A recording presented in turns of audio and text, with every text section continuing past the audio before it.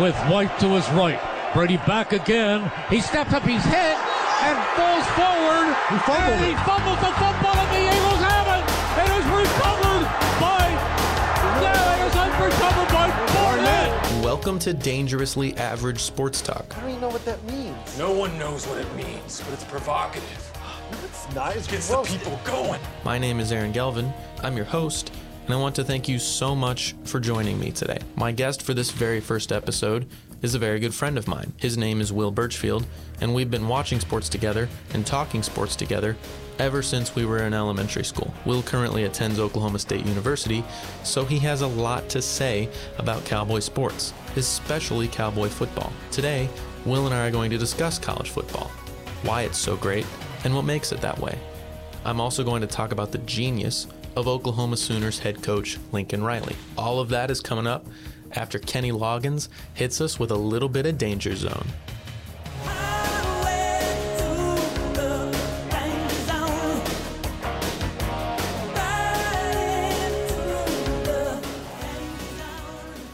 Welcome to the show.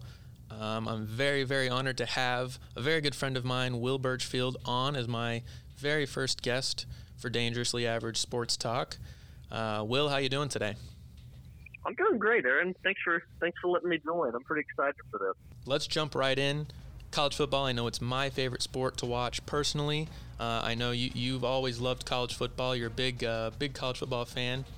Currently a junior at Oklahoma State, and you've been going to Oklahoma State games and watching the Cowboys pretty much your whole life. Your parents met there, I know, and you've been around Boone Pickens Stadium and around the program for a long, long time. And so the first topic for today, like I said in the introduction, is going to be college football and kind of what makes it so great, why it's so great. And when preparing this podcast, I made a list, and I asked Will to do the same, of just kind of why we personally love and enjoy college football. And I want to start with one of your points. You've gone to a ton of more college football games than I have. Just talk a little bit about your opinion of the atmospheres and how that adds to college football. I kind of start out a little bit by talking about, like, even when you're not at the games, like, you can make like an entire day of watching football, like every single Saturday. There's so much like content, and it's fun watching all the teams. And me being able to go to a lot of the games, my family, we had season tickets for a couple of years, but it's so fun getting to go there. Like the atmosphere, everybody is like, you're not really, when somebody scores, you're not afraid to give a bunch of random people high fives and stuff, and it was really fun. The students are storming the field. Happy, happy, happy day. At an NFL game, you're watching donors and sponsors in suits up there in suites just kind of sitting there talking. Like I personally would rather watch a bunch of just crazy 18, 19, 20, 21-year-olds who just love their team and are enjoying the Saturday night at Death Valley down there in Baton Rouge for the LSU Tigers, or the 12th man at Kyle Field with the Texas A&M Aggies. So one of the things that we both had on our lists pretty high up was upsets, and you actually went into a little more detail on that than I did. You talked about the unpredictability of it and just kind of how anything can happen, and that's another thing that I agree. I love that about the college game that you don't always necessarily get with some weeks in the NFL. There's not a lot of big interesting upsets or just crazy moments. The Mountaineers have just beat the Michigan Wolverines! When Appalachian State beat Michigan, yes, it's just like a bunch of comparing to like the super highly recruited people to like people or kids being in like a small school and coming in and upsetting the big. It's really, I think there's an aspect of that it's more, it makes more of an impact on you. You're like, wow, that's more, like that makes more of an impact as opposed to like an NFL upset, because like they're all professionals playing NFL football, but then it's like when you got unrecruited kids or less recruited kids, beating kids that are, super highly recruited, and then the programs being smaller or bigger. I think there's a big impact when it comes to that. Absolutely. So let's change gears a little bit. Something that I really wanted to talk about today, Lincoln Riley, and kind of his genius, and how much I love watching his offense, how spoiled I as an OU fan have been over the years. One of the things that I am most impressed with is his ability to adapt and evolve and kind of fit his offense to the quarterback that he's got and to the players that he's got. This is a clip from Lincoln Riley. This is actually an interview from last year when he had Jalen Hurts talking at the beginning of the season to Joel Klatt of Fox Sports.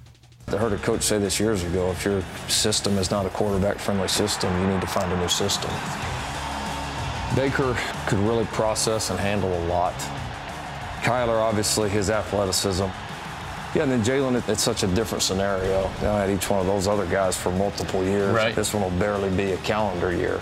So you start with Baker Mayfield, and he's a bit undersized, and he's not this great athlete, and, he does have the ability to be really accurate, and he can escape and kind of improvise and make those magical plays, escaping pressure in the pocket that you can't really teach, you can't really coach. But he had Baker here for 3 years. And then you have Kyler Murray. And Kyler Murray is just dripping and just oozing with athleticism. He's so fast, he's so quick. So you change the offense up a little bit. You're running the quarterback a lot more. And he is even smaller than Baker. He's skinnier. So you're not running him a lot inside between the numbers. You're running him outside. Let's get him in space. Let's get him on the edge.